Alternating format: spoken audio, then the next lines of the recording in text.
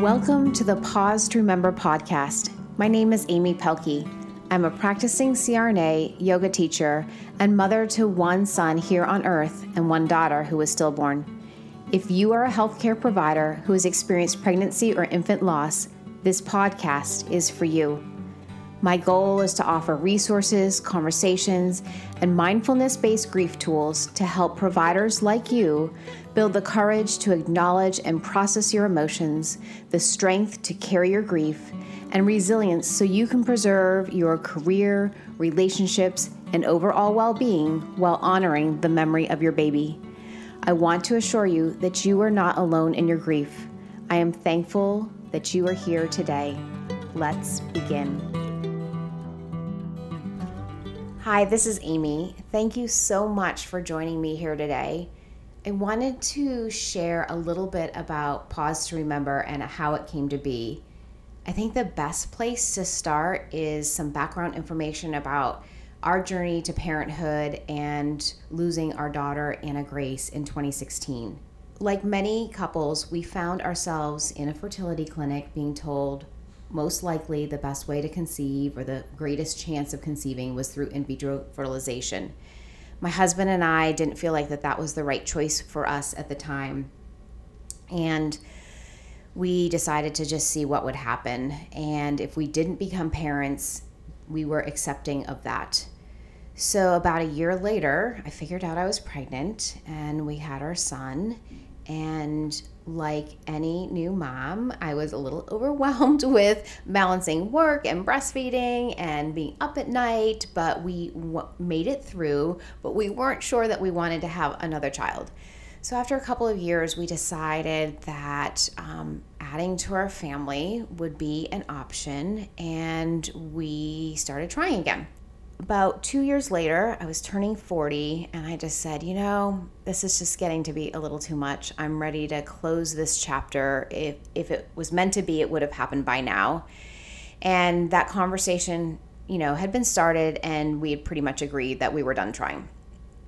And just about that point, I figured out I was pregnant. So the pregnancy was great. I felt better than I did with my first pregnancy. Everything was going along normally. And I went to my 20-week ultrasound appointment. I was like 19 weeks in a couple days. And my husband wasn't able to get out of the OR to come over to the building next door where I was having the ultrasound. It was just a really busy day at work, and he wasn't able to get out of the OR. So I said, it's no big deal. I'll bring you pictures when I'm done. It's fine. And so I went to the appointment.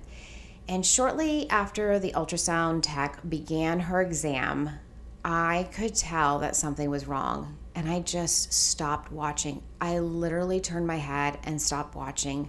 I couldn't bear the feeling of trying to figure out, what the images were and what I was looking at, knowing that something wasn't right. And she was really quiet. It was just kind of an eerie, quiet exam. I don't really know how to explain it.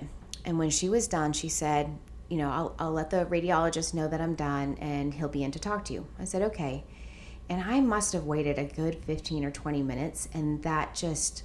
every minute that passed, I just knew in my heart something was wrong. He came in, he pulled over a chair, and he sat right next to me at eye level, and he began to share with me what he had seen in the exam. And he shared that our daughter had a severe cystic hygroma and ascites, and he wasn't sure about her heart. He went on to say that he had called my midwife between when the exam was completed and when he came in, and she was aware of the findings, and they were going to do everything that they could to get me in to see high-risk OB as soon as possible. As you can imagine, I was pretty tearful, and it was really hard news to hear alone. So I immediately went up to the OR, which is the next building over, and the lead CRNA got my husband out of the OR. And I just broke down sobbing and showed him the pictures and everything that was going on. There wasn't much more we could do just standing there outside the operating room. So I went home, and just as I got into the car, my phone rang, and it was my midwife. And I just broke down in tears. She said that she had called high risk OB, that they were going to see me the next day. And she painted a pretty grim picture that most likely our daughter was not going to survive to the end of the pregnancy. And that we were going to have a lot of choices presented to us, including termination of the pregnancy. And that was just not something that I was expecting, because I loved our baby. And the thought that that was even part of a conversation was really, really hard to hear. But looking back at it, I really commend her for being honest and open and literally laying down what all the options were going to be moving forward, given the severity of the findings in the ultrasound. So we shared the news with our family that night and went to the high-risk OB the next day. We were immediately offered lots of options, including amniocentesis and whatnot. And we've always been pretty shy to do anything invasive. It's kind of funny. We offer high-tech care in our everyday practice, but we're kind of low-tech consumers of care. So we opted just to start with some blood work, which they assured us would show genetic abnormalities just to begin with, because they were pretty certain that she had Turner syndrome based on what they were seeing on ultrasound. So we agreed to that, and it felt like it took forever for the blood work to come back. I think it was at least 4 or 5 days. And when they called, they said everything looked normal. There were no genetic abnormalities, and they were completely at a loss for what to tell us. So I just said, okay. And I had already gone back to work. Work was a comfort to me. It was an opportunity to go and take my mind off everything that was going on. And I can remember just sitting in the OR with my hand on my belly in some of those moments that, were a little quieter in the case, and just kind of holding her. And that was about the only time I ever really thought about it. Otherwise, I was pretty focused on the patient, because that just felt a lot easier. And as time went on, I just felt like the fluttering movements were decreasing. And after a couple of weeks, I let OB know that I had stopped feeling her move and asked if I could have another ultrasound. And they said, of course, come on in. And my husband and I went in, and within just a few minutes, the ultrasound tech said she couldn't find a heartbeat. It's the hardest thing I've ever heard in my entire life. And I just cried. And I don't even remember everything that happened after that in terms of who talked to us or anything. I just was so emotionally upset and couldn't focus on anything.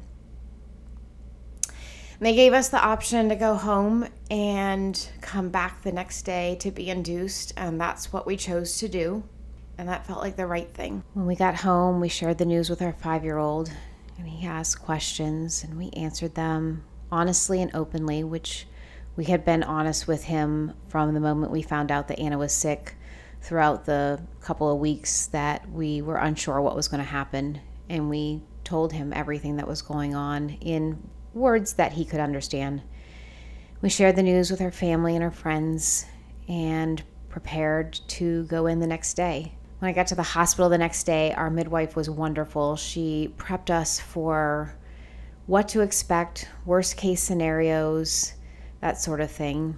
And I asked for any kind of services that might be available to support us emotionally.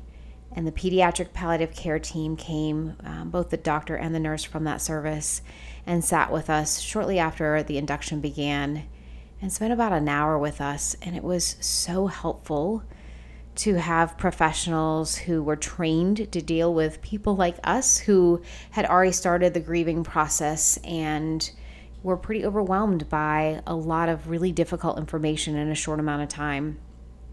I was really grateful to them. Our coworkers were wonderful. The chair of our department even came up and said, anything you need, you just let me know.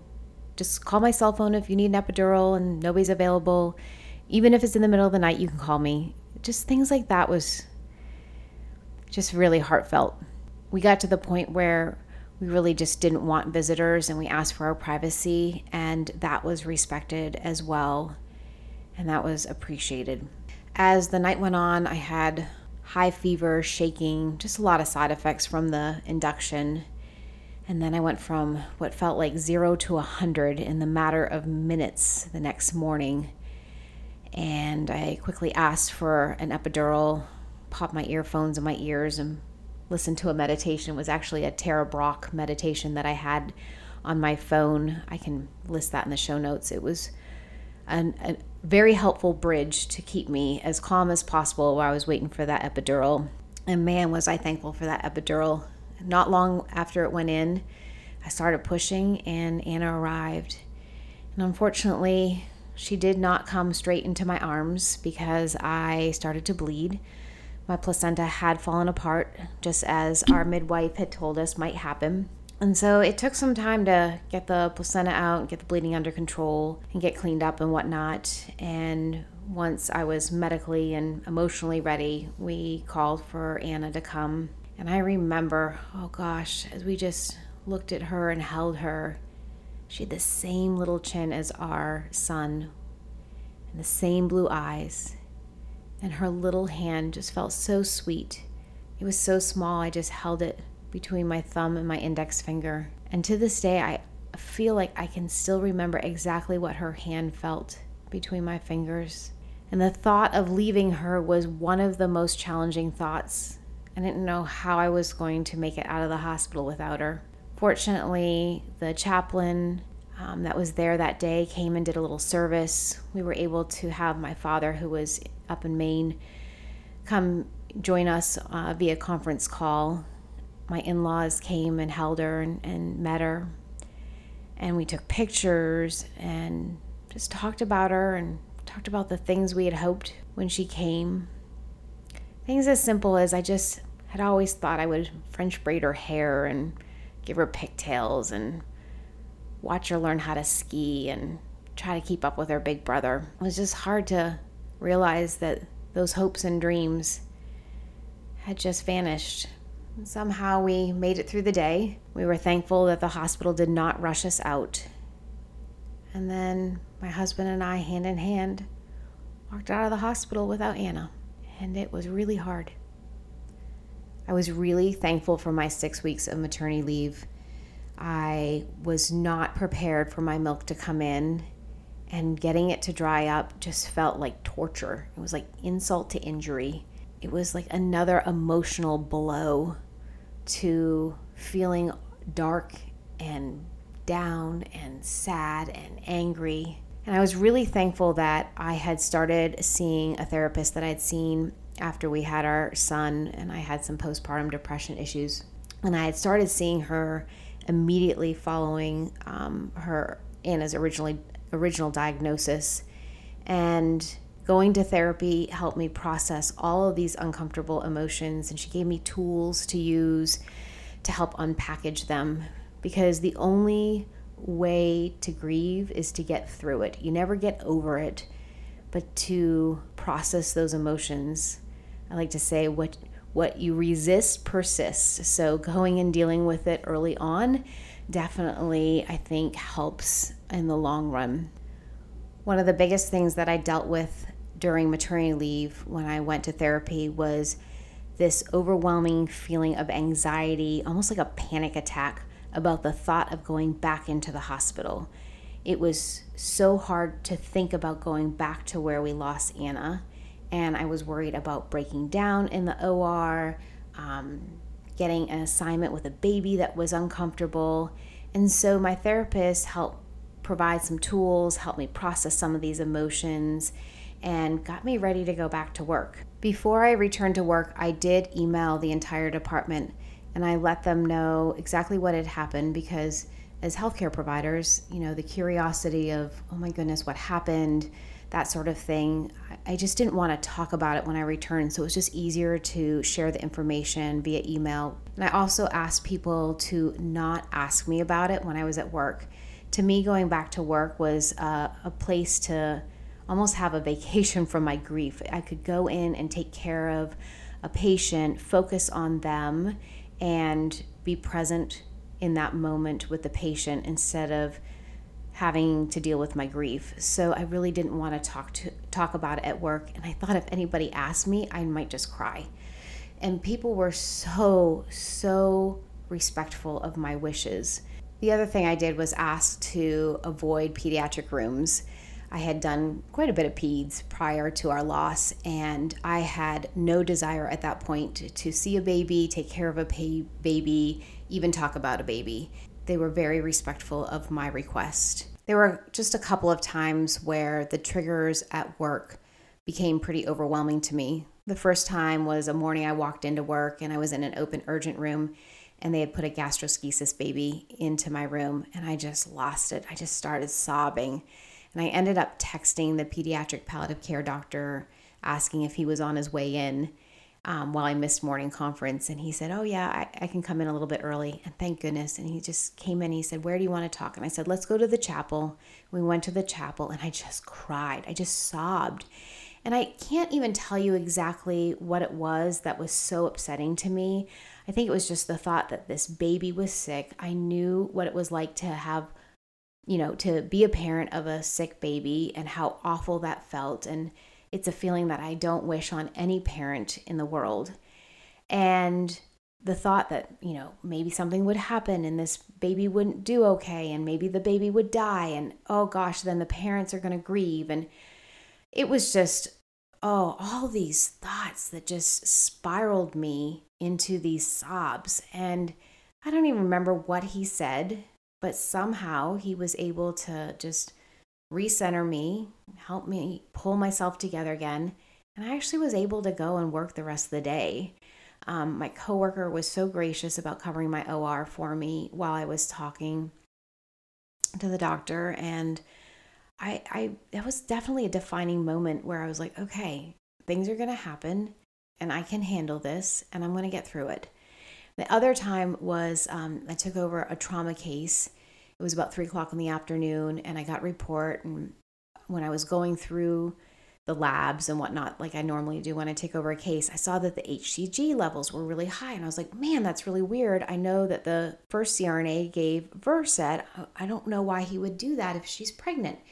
So I started looking through the ED notes and realized that she had just terminated her pregnancy right before the accident. And oh my gosh, I was just like, I just so desperately want my baby. And this patient didn't want her baby. And I did my deep breathing. It was so overwhelming and it was so out of the blue and unexpected that I ended up having to call my coworker and I just said, I need to step out of the OR.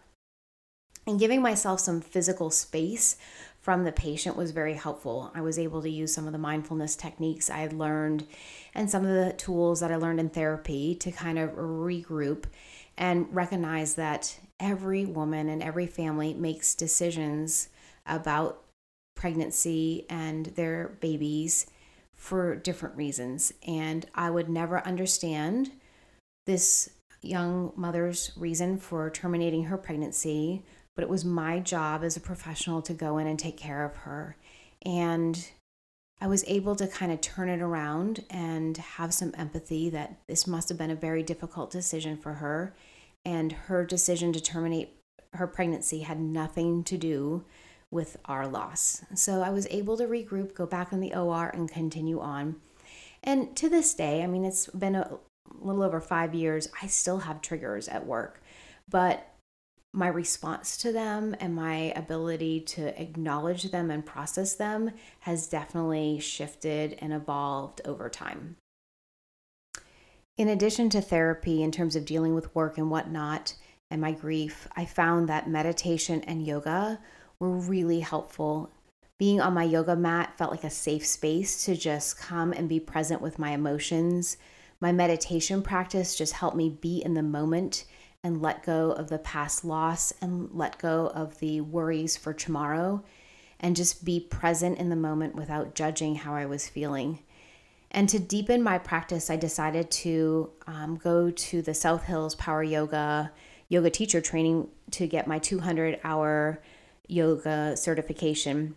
And I did it with the whole thought that I just wanted to enrich my own practice and learn more about how to use yoga for grieving. I met another woman there. Her name was Shauna Locke, and she was amazing. She had gone through the experience of loss as well and found that yoga was really an important part of her journey through the grief. So we decided to put together a little workshop in the Pittsburgh area to try to share meditation and yoga with other grieving moms. And we called it Pause to Remember. We got a little website and we went to different yoga studios and shared with them what we were trying to do and had these little workshops in brick and mortar yoga studios.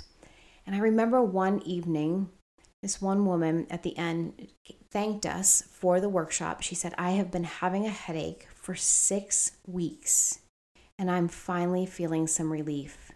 And in that moment, I just knew that Pause to Remember was there to help others and that it was really important for me to continue this work. Unfortunately, sometimes life throws you some curveballs, and I got pretty overextended with being a mom and a wife, working as a CRNA, teaching yoga, and then I took on another side anesthesia project that ended up taking way more of my time than I ever anticipated.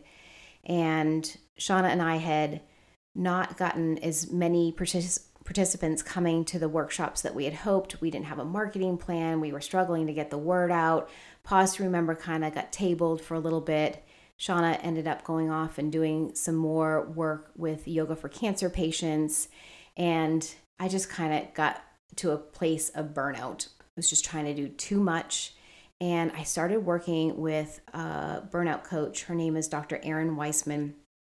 I realized it was time to regroup and take some things off my plate, and Pause to Remember was not one of those things. I was really committed to it. And then shortly after that, the pandemic hit. So I decided, this would be a good time to move Pause to Remember online. I talked to Shauna. She was okay with me just doing this on my own in the online format, and she was happy doing her work with the yoga for cancer patients. I started taking classes on how to build an online business with Tom Polifka.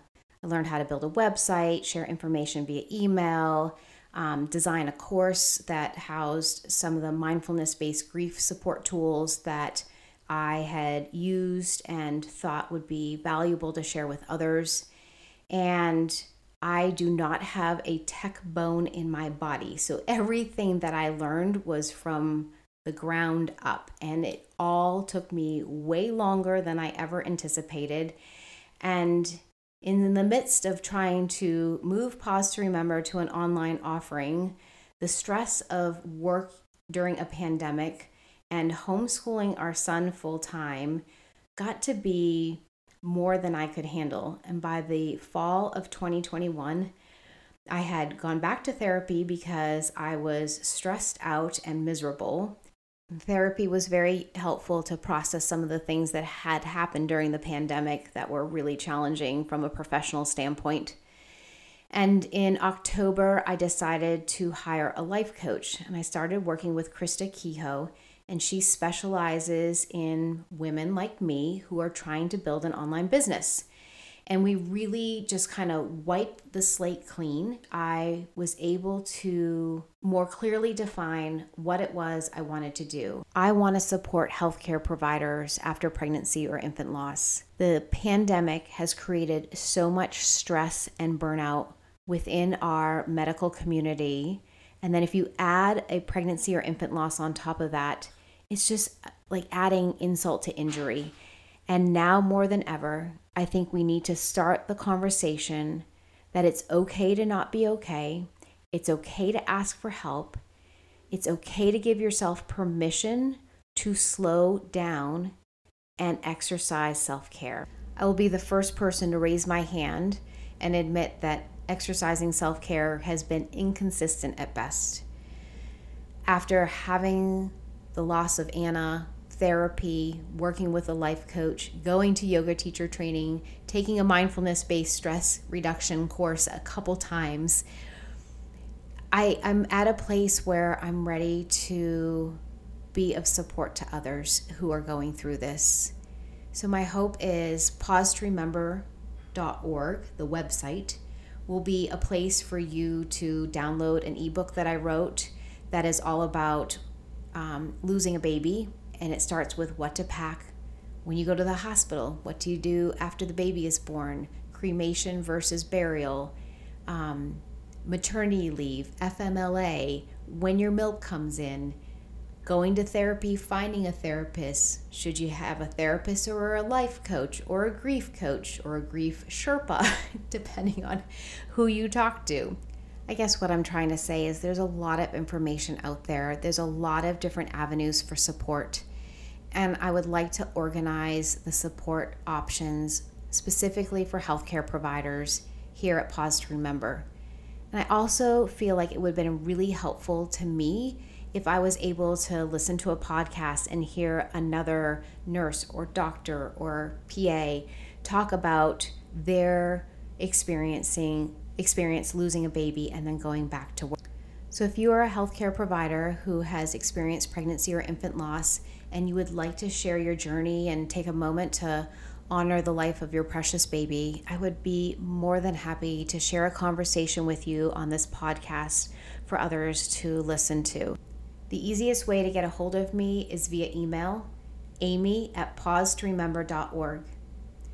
So to wrap this up, if you are a healthcare provider who is grieving, I want you to know that you are not alone. There are resources. It's okay to ask for help. And hopefully, pausetoremember.org will be a source of information for you. If you would like to support the work at Pause to Remember, I invite you to follow this podcast and leave a rating in the Apple Podcast app. If you'd like to share the website on your social media or even this podcast, that would be very helpful as well. Don't hesitate to let your coworker that may be grieving know that resources are there like the ebook, and there'll be more resources added over time, both on this podcast and on the website. For those of you who are not grieving healthcare providers but curious about what the ebook is like or any of the resources I'm offering, you are more than welcome to click one of the green buttons on the homepage of the website, pausetoremember.org, and subscribe to the email list. To those of you who are still here after nearly 30 minutes, thank you for joining me on this first podcast. To those of you who are grieving, may you have moments of peace in the midst of your grief. May you have the courage and the strength to process and carry the weight of your grief. And may you feel love and support from those around you. Namaste.